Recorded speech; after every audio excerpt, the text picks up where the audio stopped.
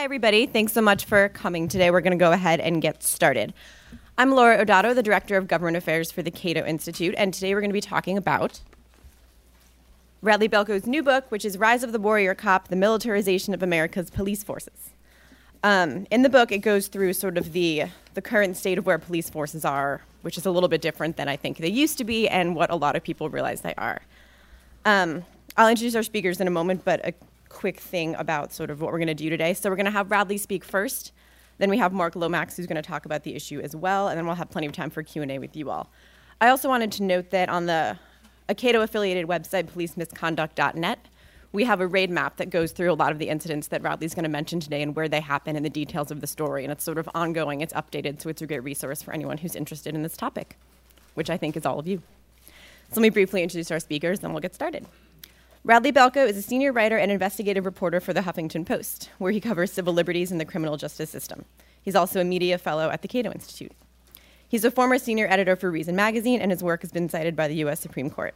His writing has also been cited in excerpt by the Mississippi State Supreme Court, and he has had a direct impact on multiple cases at the state level. Mark Lomax is the executive director of the National Tactical Officers Association. He previously worked in Liberia, West Africa, as the program manager for the United Nations, overseeing the Liberian National Police Emergency Response Unit and their police support unit. He's also served as the director for the Bureau of Training and Education. He retired with the Pennsylvania State Police with over 27 years of service, and he's also a graduate of the FBI National Academy. And with that, I will turn things over to Radley.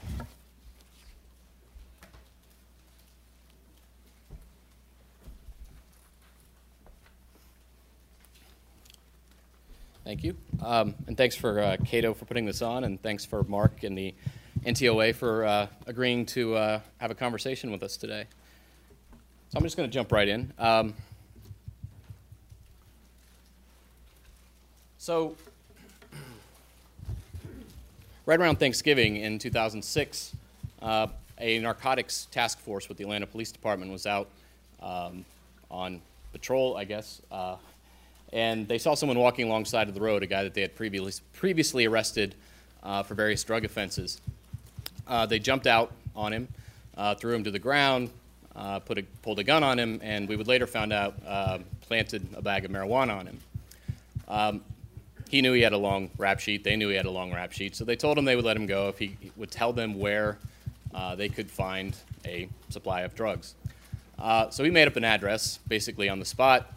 The address happened to be that of Catherine Johnston. It's a 92-year-old woman who lived in a rough part of Atlanta. Catherine Johnston kept an old rusty revolver by her bed that she used to scare off people when she felt threatened.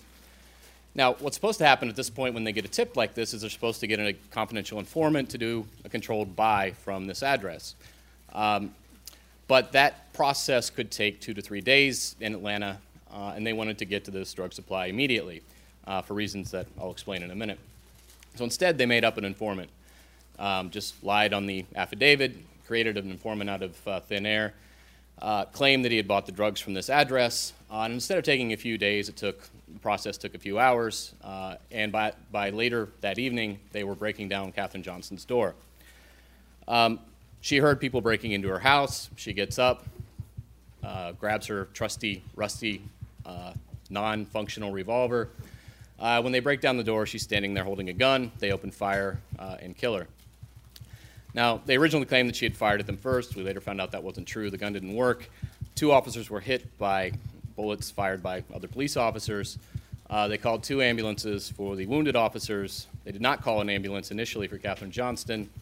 Instead, they handcuffed her and left her to bleed to death on her living room floor, while one officer then went down to the basement to plant marijuana that they claimed she had sold.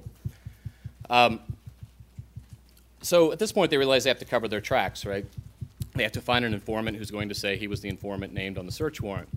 So they go to this guy that they've used in past investigations, and informants tend to be somewhat shady characters, rival drug dealers, drug addicts, people who are trying to get their own charges dropped or diminished. And to his credit, this guy would not play along. There's this amazing 911 call that where he dials the number from the back of a cruiser in Atlanta and says, they're trying to get me to say I helped kill that old lady, and I don't want any part of it. He realizes that this is not going, the conversation he's having with these Atlanta police officers isn't going well, so he jumps out of the car and starts to flee. They pursue him. There's this surreal chase through downtown Atlanta where he's trying to run. He's running through businesses. They're chasing after him. He was also working with the ATF at the time. He finds a phone, calls his ATF handler, who sort of swoops in, picks him up, and drives him out to the suburbs. They put him up in a hotel. Now there's a federal investigation. So what we found in the federal investigation was that this was rampant in Atlanta, that the lying on the search warrants was common, that these raids on the wrong house was common. In fact, there was a 88-year-old woman who lived near Johnson who had previously been raided in a wrong door raid. The Atlanta City Council held hearings where lots of other people came forward and said, yes, this also happened to us. And what the federal investigation found was that there were quotas on Atlanta Police Department's narcotics officers. They had to arrest so many people each month. They had to seize a minimum quantity of illegal drugs each month. This is how their performance reviews were done. This is how they decided who got raises, who got promotions. This is how they were evaluated on how they did their jobs. Now, the federal investigation didn't get into this, but there's a reason why there were quotas on the Atlanta narcotics officers, and that was that there are federal grants that go strictly toward drug policing. So you have all these police departments across the country that are competing for this limited pool of federal money that goes toward drug policing. So there's pressure then on the police department to produce the kinds of statistics that will make the department competitive for these funds, and they then pass that pressure on to their individual officers. Eventually, the entire narcotics squad was either fired or transferred to another department. There were some promises for reforms that really didn't end up panning out in the end. They did create a civilian review board, but it was later sort of rendered impotent by lawsuits from the police union. And in the end, I mean, this 92-year-old woman was killed, and very little changed in terms of actual reforms or actual policy changes. Now, I lead with this story because it sort of embodies a lot of what I talk about in the book. The misplaced incentives, the perverse incentives, the use of these forced entry tactics. This wasn't a SWAT team necessarily, it was a narcotics task force, but it was the forced entry at night, the incentives to take shortcuts around the Fourth Amendment. I'm certainly not implying that all police officers lie on search warrants, but I am implying that these incentives create an inducement for taking shortcuts. So I'm going to get into this. So this is an old Cold War quote. It's commonly attributed to Winston Churchill, although I haven't yet found any proof that he actually said it. But it was a sentiment that, for a long time in this country, this is how we distinguished ourselves from Eastern Bloc countries, right, from police states. Democracy means when there's a knock on the door at 3 a.m., it's probably the milkman. And I bring that quote up just to sort of give you sort of some perspective so that by the time we get to the end of the lecture, you can think back on that quote and see how far we've come since the Cold War.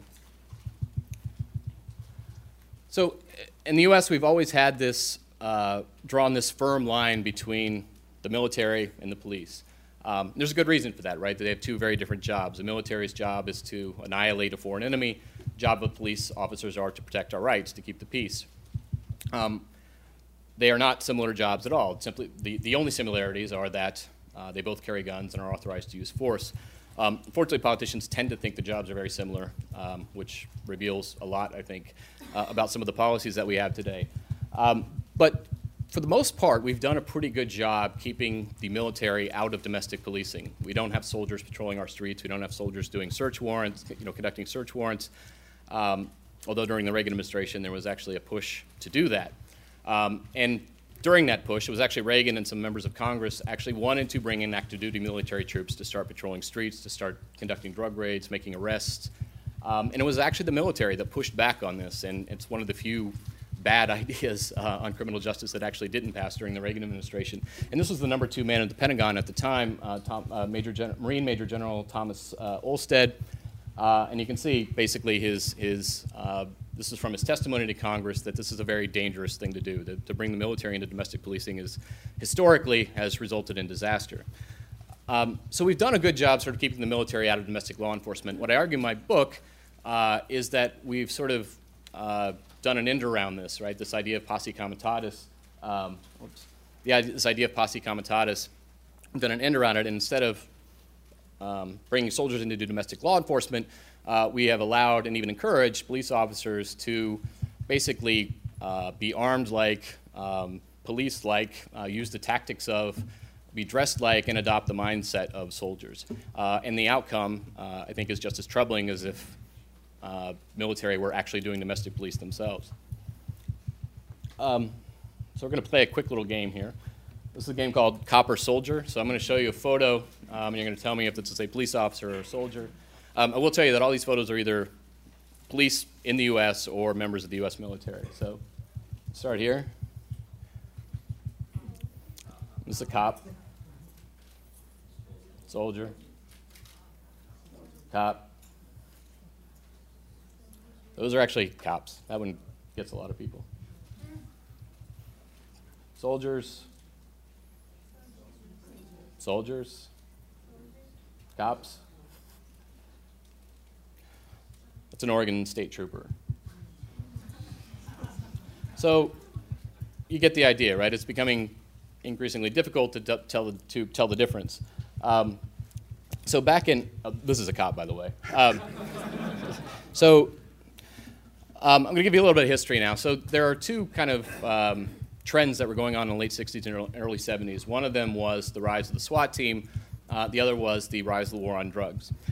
SWAT team came about in Los Angeles when Daryl Gates was an inspector at LAPD, and he was in charge of the department's response to the Watts riots. And Gates was very troubled by what happened during the Watts riots, and justifiably so. He basically thought he was in the middle of an urban war, that these were guerrilla warfare tactics that were being used against the city, against the police officers, against the firefighters. And Gates feared that LAPD did not have an adequate way to respond to these types of situations. And obviously this is a period in U.S. history where there was a lot of civil unrest. There was good reason to think that there were going to be more incidents like this. And so Gates started looking for answers. He started working with some Marines at, I believe it was Camp Pendleton, and came up with this idea of assembling this elite unit of police officers who would be specially trained in specific areas to respond to these kinds of situations and basically deal with them immediately. So you would have somebody who was trained in, dealing with snipers, somebody who could do crowd control, somebody who could breach doorways. And the idea is this would be a very quickly moving unit that could respond instantly and with overpowering force to these kinds of emergency situations. What's one interesting sort of historical nugget to this, when he first broached the idea to Chief William Parker at the time, Parker shot the idea down because Parker said that this came too close to breaching this sort of historical divide between the military and the police. Gates sort of continued with the idea surreptitiously, and then when the new police chief took over, when Parker died, I think it was in 67 or 68, he got the green light to go ahead with this idea. Gates, he named it SWAT. The original acronym was Special Weapons Assault Team. Somebody at LAPD said it's probably not a good idea to have assault in the name, so they changed it to Special Weapons and Tactics. There are a couple of early raids that were very high profile. In fact, the very first raid was on a Black Panther holdout in LA that was ended up being televised on state TV or city TV. The second was a few years later on the Symbionese Liberation Army. And that one in particular really kind of thrust the SWAT concept into the pop culture. Everybody had been following the SLA. They had kidnapped Patty Hearst, this newspaper heiress. It was sort of the tabloid news story of the day. And so when the FBI and the LAPD had cornered the SLA at this building in this home in Los Angeles, there were all sorts of news crews there. In fact, you can go to YouTube, you can actually find video of reporters sort of ducking under cars while they're reporting on this raid, the shootout that was going on. And it really kind of pushed SWAT into the pop culture. These were sort of heroes who had just taken on this domestic terrorist group that a lot of people were afraid of.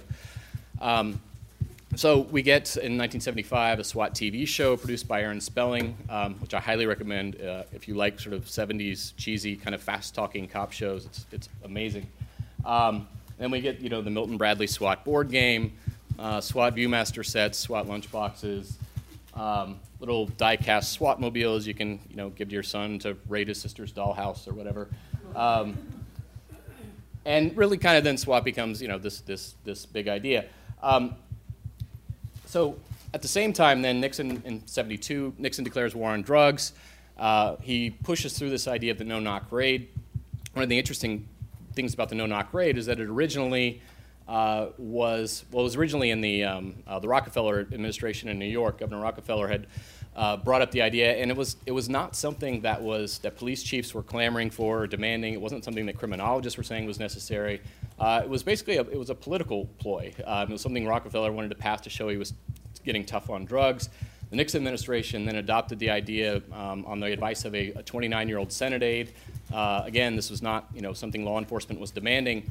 And the no-knock raid ends up passing Congress. They passed two bills, actually, one that applied to D.C. And one that applied to federal agents working across the country.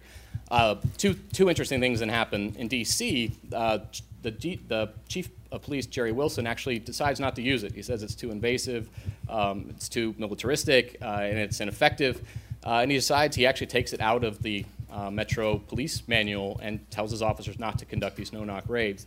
Crime actually goes down in D.C. over the next few years, while it goes up in the rest of the country. I'm not saying that not using the no-knock raid is why crime went down, but clearly, it was not. It didn't hurt things in D.C. not using the no-knock raid. It didn't make things worse. Nationally, though, these federal narcotics officers, started conducting these no-knock raids across the country. And this was accompanied by a lot of rhetoric from the Nixon administration, dehumanizing drug offenders, really using this martial rhetoric, saying we have to declare all-out war. The head of the office that was conducting these raids referred to drug offenders as vermin. And you see these out-of-control federal narcotics officers raiding houses, conducting raids without warrants, hitting the wrong houses. Several of these raids then get some news coverage. The New York Times and the AP do some investigations and find dozens more cases where the wrong people were raided. And interestingly, Congress holds hearings, and they bring these people in to testify, and they actually, 3 years later, they repeal both no-knock raid laws and actually pass another law making the federal government liable for any mistaken raids conducted by federal agents. And it was a sort of rare moment where the drug war wasn't yet completely intractable, and Congress could sort of say, hey, we went too far here, and we're going to rein things back a little bit. So throughout the 1970s, and these two trends continue. You've got the drug war going on. You've got the rise of SWAT teams. By 1975, there were about 500 SWAT teams. 5 years earlier, there'd been one. But throughout the 70s, SWAT teams were used for this, this original purpose, this idea of using violence to diffuse an already violent situation. So they're being used to respond to riots, active shooting situations, hostage takings, escaped felons. And they're used, in a way that's very effective, that saves lives. And the drug war sort of moving along in its own way. These federal narcotics agents weren't SWAT teams. They were, usually in plain clothes. They were undercover officers. It was really during the 1980s then that we see these two trends converge, and during the Reagan administration, when Reagan really takes the drug war metaphor and makes it very literal. So you see this ratcheting up of the martial rhetoric and the war rhetoric from the Reagan administration. He declared drugs a threat to U.S. national security. He compared the drug war to the World War I Battle of Verdun, which I've always found amusing because Verdun is known as being this sort of long, protracted, bloody battle that really didn't mean anything, and neither side really could claim victory after it was done. So the metaphor is probably more apt than Reagan realized at the time. But you see really more and more this sort of dehumanizing of drug offenders from the Reagan administration and from a lot of members in Congress. And this was actually bipartisan. I mentioned in the book that the leading Democrats in Congress were very, very critical of Reagan's drug policies, but they were critical of them for not going nearly far enough. And so, it's a sort of a bipartisan race to, sort of an all-out war on drug offenders. You have William Bennett, who was Reagan's education secretary and was our first sort of official drug czar, who at one point said he would have no moral objection to publicly beheading drug dealers. And then you have Gates also, who at one point said he thought drug users, not dealers, should be taken out in the street and shot. This was a position he had to walk back when his son was caught with drugs a couple times. But you really do see this ratcheting up of the rhetoric, and this has an effect on the way these policies are being carried out on the ground. Reagan brings the National Guard in to start doing drug enforcement. He creates these joint task forces now where police departments are working directly with the military on drug interdiction efforts. And he starts creating these federal anti-drug grants, and also starts making this military equipment available to police agencies to use. This is, Pentagon Defense Department equipment, gear that police departments are now allowed to start accessing and using, and we'll see this expand rapidly throughout the late 80s and 90s. And this is just, there are lots of examples of this in the book, but this rhetoric really starts to filter down to police agencies across the country. This is actually from just a few years ago, but this is the sheriff in Clayton County, Georgia, and this is striking to me. This is not, he's saying not only do we need to wage war on drugs, but it has to be a muscular, tough war like the Normandy invasion, not one of those puny wars like Vietnam. He's talking about his own constituents here, and he's saying we need to basically treat his own constituents as if we were invading the beaches of Normandy. Again, when your sheriff says that, that has to have an impact on the way his deputies sort of look at the people that they're serving and look at the people in the community. So then what we see is with this military equipment going to the police departments, these federal grants that are tied to drug policing, these police departments start SWAT teams, and then there's this strong financial incentive to use them. In addition to the federal grants, you also have asset forfeiture, which allows police to take property that they think is connected to drug activity or illegal activity in some way. The person who owns the property never has to even be charged with the crime, actually, and then you have to go to court to win the property back and prove you own it legitimately. And so there's this added incentive now to send your SWAT. So you could, you've got your SWAT team, you could sort of keep them in mothballs until one of these legitimate emergencies creeps up, or you could send them out on these drug raids, which had the potential to actually bring revenue back to the police department. So there's this strong incentive now to send your SWAT team out on drug raids. And this is Peter Kraska, a criminologist at Eastern Kentucky University. In the late 90s, he did a series of surveys of police departments across the country and asked them, basically going back to the early 80s, how many times they used their SWAT teams. And what he found is in the late 70s, there were about a few hundred SWAT raids per year across the country, which if you think about these types of emergency situations, may make some sense. But by the early 80s, we were up to a few thousand per year. And when Kraska did a follow-up survey in 2005, he estimated we were up to about 50,000 per year. So we're up to, from a few hundred in the 70s to about 50,000 per year as of 2005. There isn't really any good data since then, but all the trends that have sort of been driving this have continued. So, I think it's safe to estimate that it probably has not gone down, at least. This is Sheriff Leon Lott in Richland County, South Carolina. This is his tank. He got this through the Pentagon giveaway program. It has a 360-degree rotating machine gun turret on top that shoots 50 caliber ammunition, which is a type of ammunition that even the military has some restrictions on. It's completely inappropriate for domestic policing. He calls this tank the Peacemaker. He put out a press release when it came out with this photo with a quote at the top that said, from the Bible, blessed are the peacemakers, for they are the children of God, when he was announcing this tank. To give you an idea of what sorts of situations he finds this level of force appropriate, you may remember a few years ago, Michael Phelps, the Olympic swimmer, was photographed smoking pot at the University of South Carolina. Well, Sheriff Lott personally took offense to this because it happened in his county. And so there's actually a lawsuit pending against him right now, and you have to take it with a grain of salt that this is one half of a lawsuit, but the description of what happened is that he actually sent his SWAT team in to raid the homes of the people who were pictured in that photo. So there are these surreal descriptions of SWAT teams breaking into these homes, throwing people on the ground, pointing guns at them, and screaming, not where are the guns or where are the drugs, but what do you know about Michael Phelps? Which is amusing and sort of terrifying at the same time. These are just some various photos of SWAT or military gear utilized by police departments. A lot of you may have heard about this case in Maricopa County where the action star Steven Seagal had been deputized by Sheriff Joe Arpaio. They were filming a reality show, so they sent Seagal out in Arpaio's own tank that he got through the Pentagon program. And they sent them after this poor guy who was suspected of cockfighting, so raising chickens to fight each other. And in order to serve the warrant on him, Steven Seagal drove the tank into the guy's living room. When asked if that was an appropriate use of force, Seagal said he was an animal lover. That's why that sort of force was justified.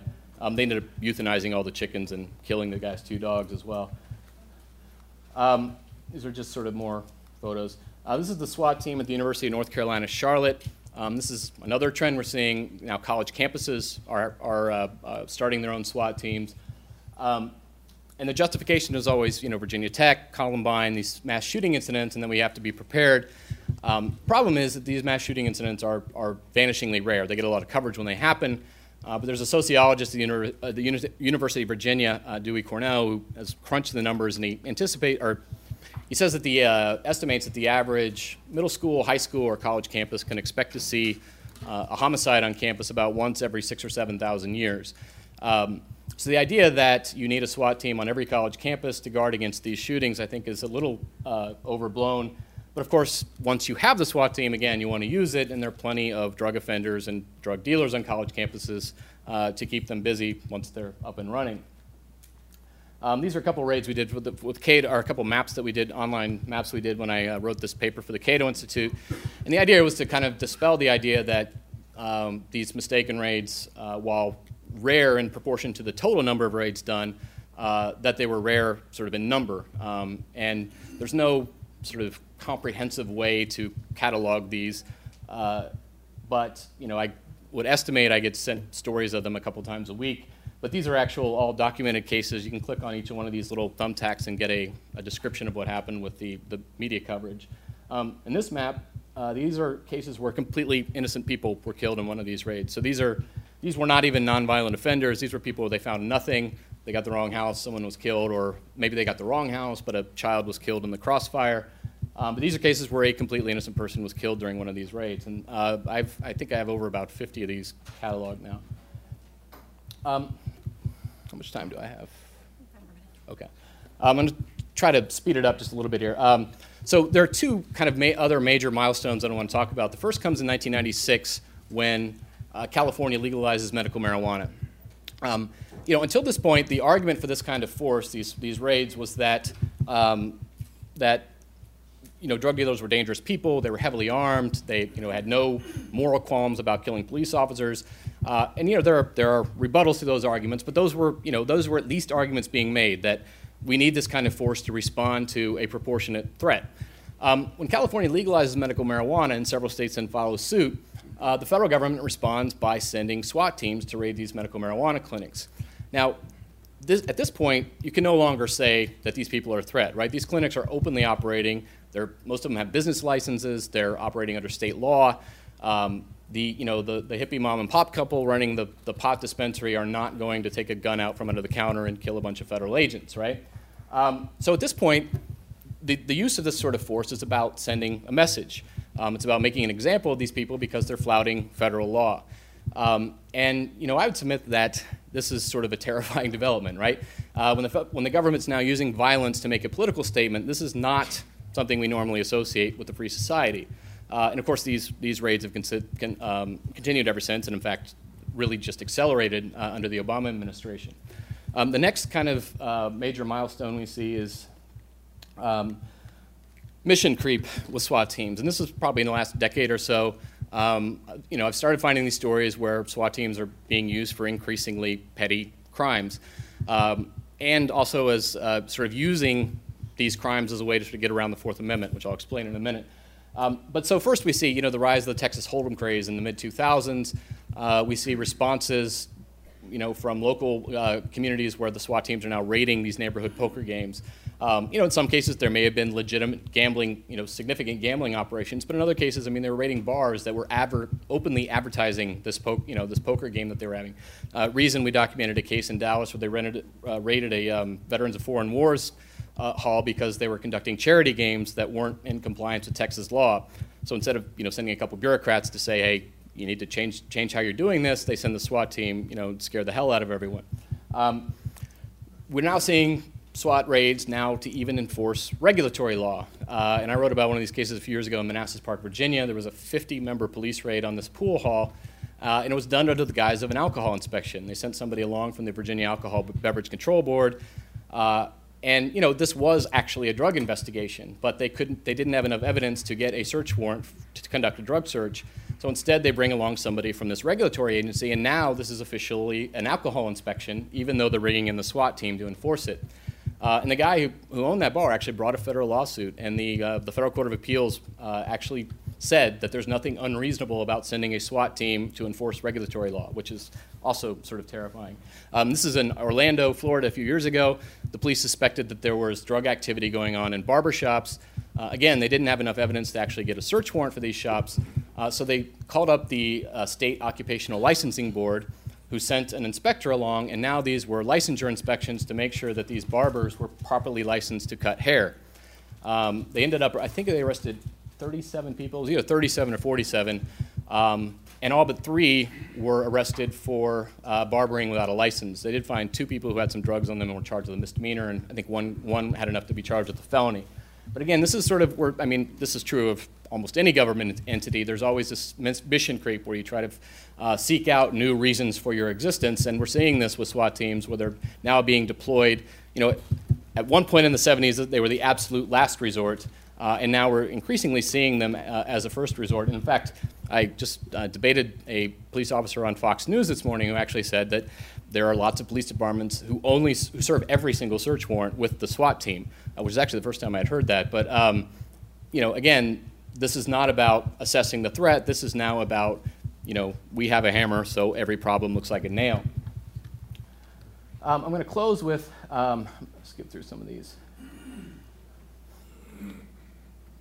You'll have to read the book to get the Shaquille O'Neal story, but I encourage it. This is a team of Tibetan monks on a peace mission who overstayed their visa, so naturally the response is to send the SWAT team.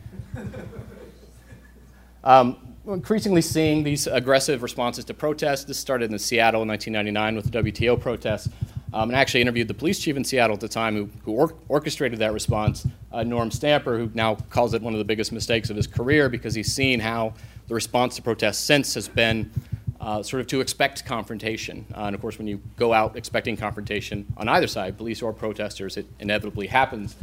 This is a scene from Denver where you can see sort of the ratio of riot police to actual protesters. This is the T-shirt that the Denver Police Union sold leading up to the protest, the DNC in Denver in 2008. You can see it says, "We get up early to beat the crowds," which is sort of the fact that a police organization was selling these T-shirts is rather disturbing. And this goes back again to sort of what we call the mindset problem, which is that when you take police officers and you arm them like soldiers, you train them in military tactics, you switch to these sort of battle dress uniforms, which are more mimic the military, and you tell them they're fighting a war, it does have an effect on the way they approach their jobs. That should not be surprising to anyone. And it sort of encourages them at some point to start seeing the people that they serve as an other or even an enemy. I'm going to close with the story of Corey May because I think it really kind of illustrates how absurd things have become. So Corey was 21 at the time, the day after Christmas in 2001. There was a police raid on his house. He lived in a duplex. The guy who lived on the other side actually had drug charges pending against him. Corey's name wasn't on the warrant. His girlfriend's name wasn't on the warrant. But they raided both sides of the duplex. Corey had no criminal record. He was home with his 18-month-old daughter. It's about 12:30 in the morning. He wakes up to the sound of people trying to break into his apartment. The police claim they knocked and announced themselves. Corey says he never heard them.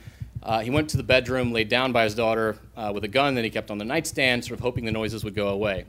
They didn't. They move around to the back of the house. The door flies open. A figure in black enters the room. Corey fires 3 shots and kills Officer Ron Jones. Now, Jones was white. Corey was black. This is in a part of Mississippi where race is unfortunately still a sort of suffocating part of everyday life. Jones also happened to be the son of the town police chief. Corey's version of events was that he had no idea these were police. He shot and fired at one of these figures to protect himself and his daughter. And as soon as he realized they were cops, he surrendered and dropped his gun, and with 3 bullets still left in the gun.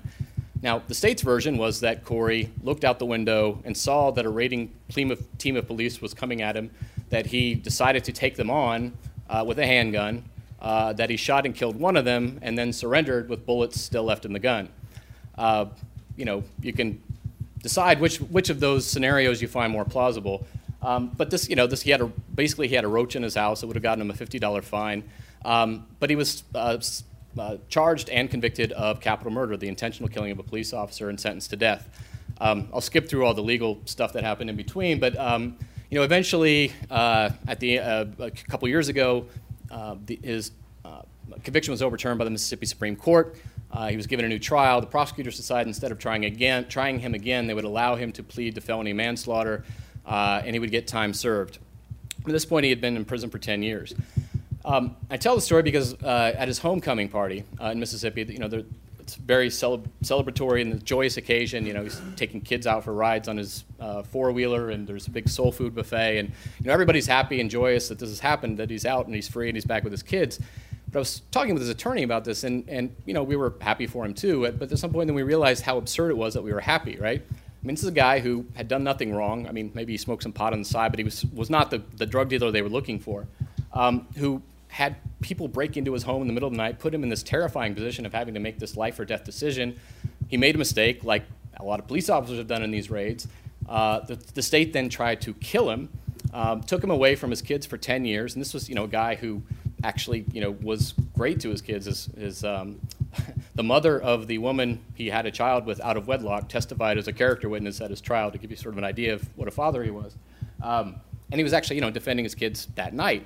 And so we're sitting there, he's taken away from his kids for 10 years. He's now has a felony record, he'll never vote. He has to explain that he's a felon every time he applies for the job.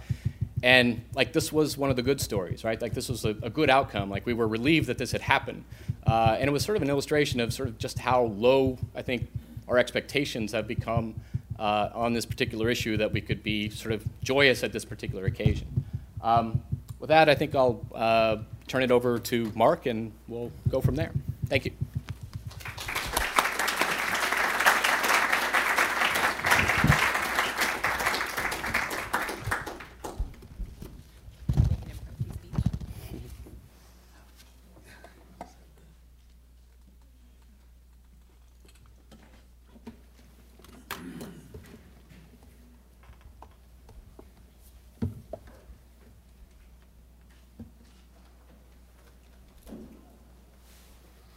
Good afternoon. How's everyone? Good. I want to thank the Cato Institute for providing this forum today. And I want to thank you for your participation and attendance here and your interest in this subject. First, I want to acknowledge the dedication and service our men and women in blue provide to us every day. Just yesterday, I left Orlando, Florida, and yesterday morning, a young 24-year-old Orlando police officer, Jason Hijack, was shot twice during a traffic stop. He's recuperating and recovering now. He's going to make it. This and other incidents remind us all of the danger that face our law enforcement community each day. I would like to thank Mr. Balko on the release of his book. In looking at the reviews, he is creating quite a stir in the discussion of paramilitarization in policing today, which is a good thing. Discussion, critique, and review of any process, system, policy, law, and or procedure is good for the growth, improvements, reflection, or change. We must never forget that policing in America is a civil servant position that is funded by taxpayers and that they are accountable to the public. You all agree on that? Right. The perception of policing that is mentioned in Mr. Balko's book is that of us against them or them against us. And to me, that's not an accurate statement in that the vast majority of police officers in the United States take pride in their duties and are actively involved in the service and protection of our communities. Day in, day out, these men and women risk their lives for the security and freedoms of our public. However, there have been times when certain officers, units, and or departments have misused their authority and committed actions that have resulted in the injuries or death of innocent victims. These incidents have been the catalyst for media, court, and governing bodies' critical review, which is rightly so. Lately, The use of tactical teams has been under much scrutiny also. Therefore, it is paramount to actively address those perceptions, whether they're true or false, through forums like this and comprehensive research studies, external and internal reviews, and to learn from past best and worst practices to ensure that professionalism of policing and tactical teams is portrayed and further developed and not misused. I've witnessed firsthand when I was in Liberia, West Africa, the tragedy of abuse of power and absolute power in policing and in the military. We in the United States, although sometimes flawed, granted, are the gold seal for policing throughout the world. We should take pride in that accomplishment. In our country, we have many checks and balances that ensure our freedoms are secured and not compromised. One such check and balance is the freedom of speech, more specifically, the media. Having open discussions like the one we're having here today is necessary to ensure accountability and necessary improvements on how we police. Moreover, the ability to effectively communicate within the law enforcement community provides a peer review process, allowing for the collective body of the best practices and internal accountability. The National Tactical Officer Association, NTOA, is a 30-year-old nonprofit association comprised of dedicated members of the tactical enforcement community, canine negotiators, tactical medical services, corrections, and patrol. The NTOA does not have statutory or regulatory authority. The NTOA provides a forum for training and exchange of ideas through its quarterly publications, training classes, and conferences. It advocates for professionalism, safety, and performance standards in the tactical community. Most states have their own state tactical associations that also provide a similar forum for training, exchange of ideas, commitment to professionalism, and performance standards. Between the NTOA and the state associations, we recognize the fact that there are times, as mentioned in Mr. Balco's book, when mistakes were made in the utilization of tactical teams. Sometimes lives were lost, injuries sustained involving suspect victims and even police officers. This is a very important statement I'm going to make. It is the mission of tactical teams to save lives, period. Whether it's the victim, innocent citizens, police officers, or even the suspects. Through the use of specialized equipment, tactics, and weapons, these units are a available tool that police departments can use for situations that are above the training and capabilities of first responders. And that is the intent and mission of SWAT. With over 18,000 police departments, tragic situations will occur. However, the goal of zero occurrences of police-related injuries, deaths, wrongful activities is the foundation of associations like the NTOA, the International Association of Chiefs of Police, the Police Executive Research Forum, National Sheriff's Associations, and other associations similar. Through platforms such as training, conferences, communication standards, and thorough research, the capability to lessen these situations increases, and the environment to develop professionalism in policing is enhanced. The concept of paramilitarization in policing is up for discussion today. The use of tactical teams and the furtherance of that concept is one of the cornerstones of Mr. Balco's book. As mentioned, the first SWAT team was developed by Chief Daryl Gates in the 1960s in Los Angeles. Since then, the number of tactical teams have increased since its inception, and the use has also increased. Today, we're honored to have in attendance retired LAPD Senior Sergeant Ron McCarthy, who was one of the first SWAT officers with LAPD. Ron, want to stand up? He's quiet now. But he was personally involved in several of the Los Angeles incidents that are mentioned in the book. The Black Panther Party, what was the other one? SLA, yeah. Here's some pictures from Ron's personal collection of what was found at the time. Was that the Black Panther Party? Yeah, so you can include that in your next book. Also, Ron has some corrections for this book that he needs to get with you since he was there. Yeah, we talked about it. Oh, you talked about it?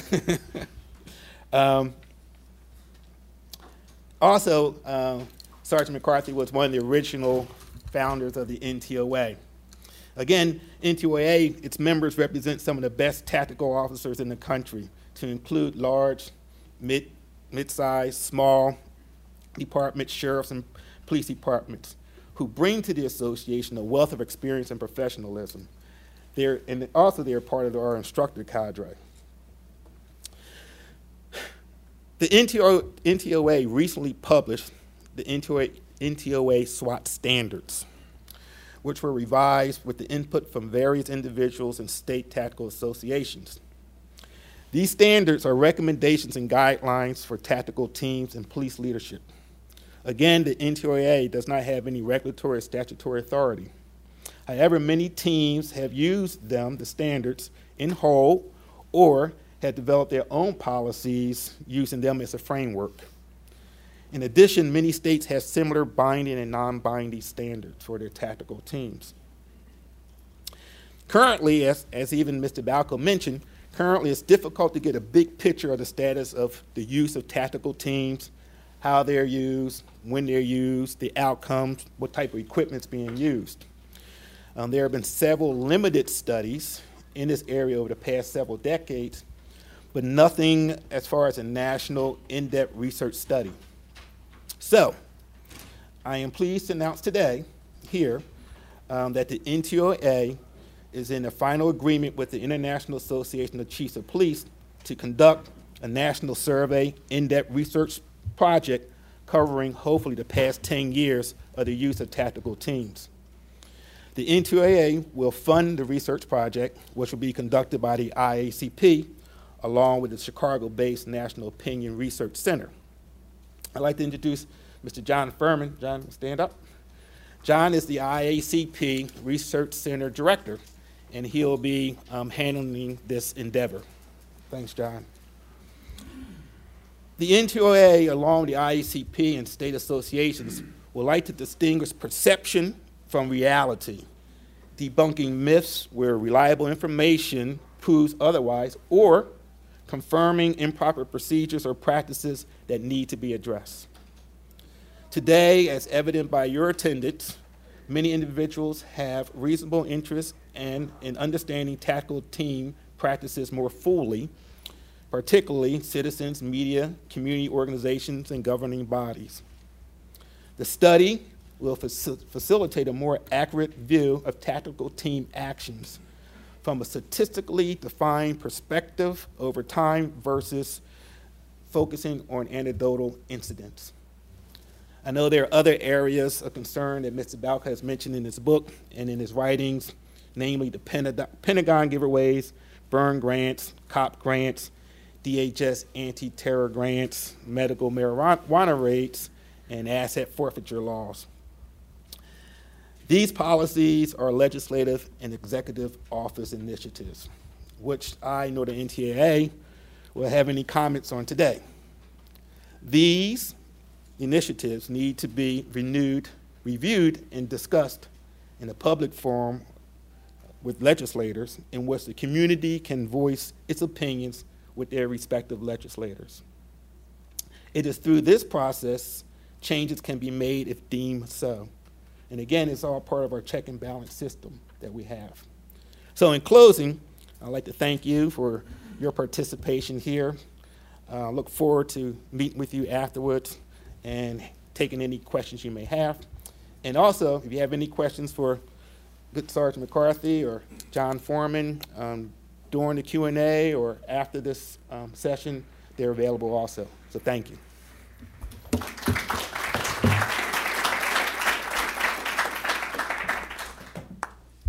Before we open it up to Q&A, I'd like to give Radley and then Mark about a minute or so to address anything that they wanted to before that. Yeah, just a few quick comments. So I'm sure Mark and I would disagree about what sorts of situations are appropriate for tactical units, and my definition would, or my range of situations would probably be much narrower. But to the extent that we do have SWAT teams, I would like to emphasize, and I point this out in the book, that I do think there are legitimate reasons for using these sorts of tactics, and that's when you have these, an immediate threat to lives, when you have these emergency type situations. I think the chief objection is when you have, the appropriate use is when you're using violence to diffuse already violent situations. The objection is when you're creating violence and confrontation where there was none before, which is what is what I would argue is happening on these drug raids. But again, I would like to emphasize I do think there are legitimate reasons for SWAT teams, and so to the extent that we're going to have them, I do think NTOA provides a valuable service in that they establish best practices, they establish guidelines. If we are going to have these units, we want them to be as well trained and professional as possible. That said, this obviously the Black Panthers were very well armed, but this sort of gets to my point, though, also, is that I would not object to the use of those tactics in that raid. That is a perfectly appropriate use for a SWAT team. You had this violent group that had, depending on whose story you believed, a police officer, went to respond to a noise complaint and had a bunch of guns pointed at him, or if there are other scenarios. There are competing narratives about what happened. But I would not consider this an inappropriate use of a SWAT team at all. And so, the fact that they were this well armed, I think, proves that it was a legitimate use for this kind of force.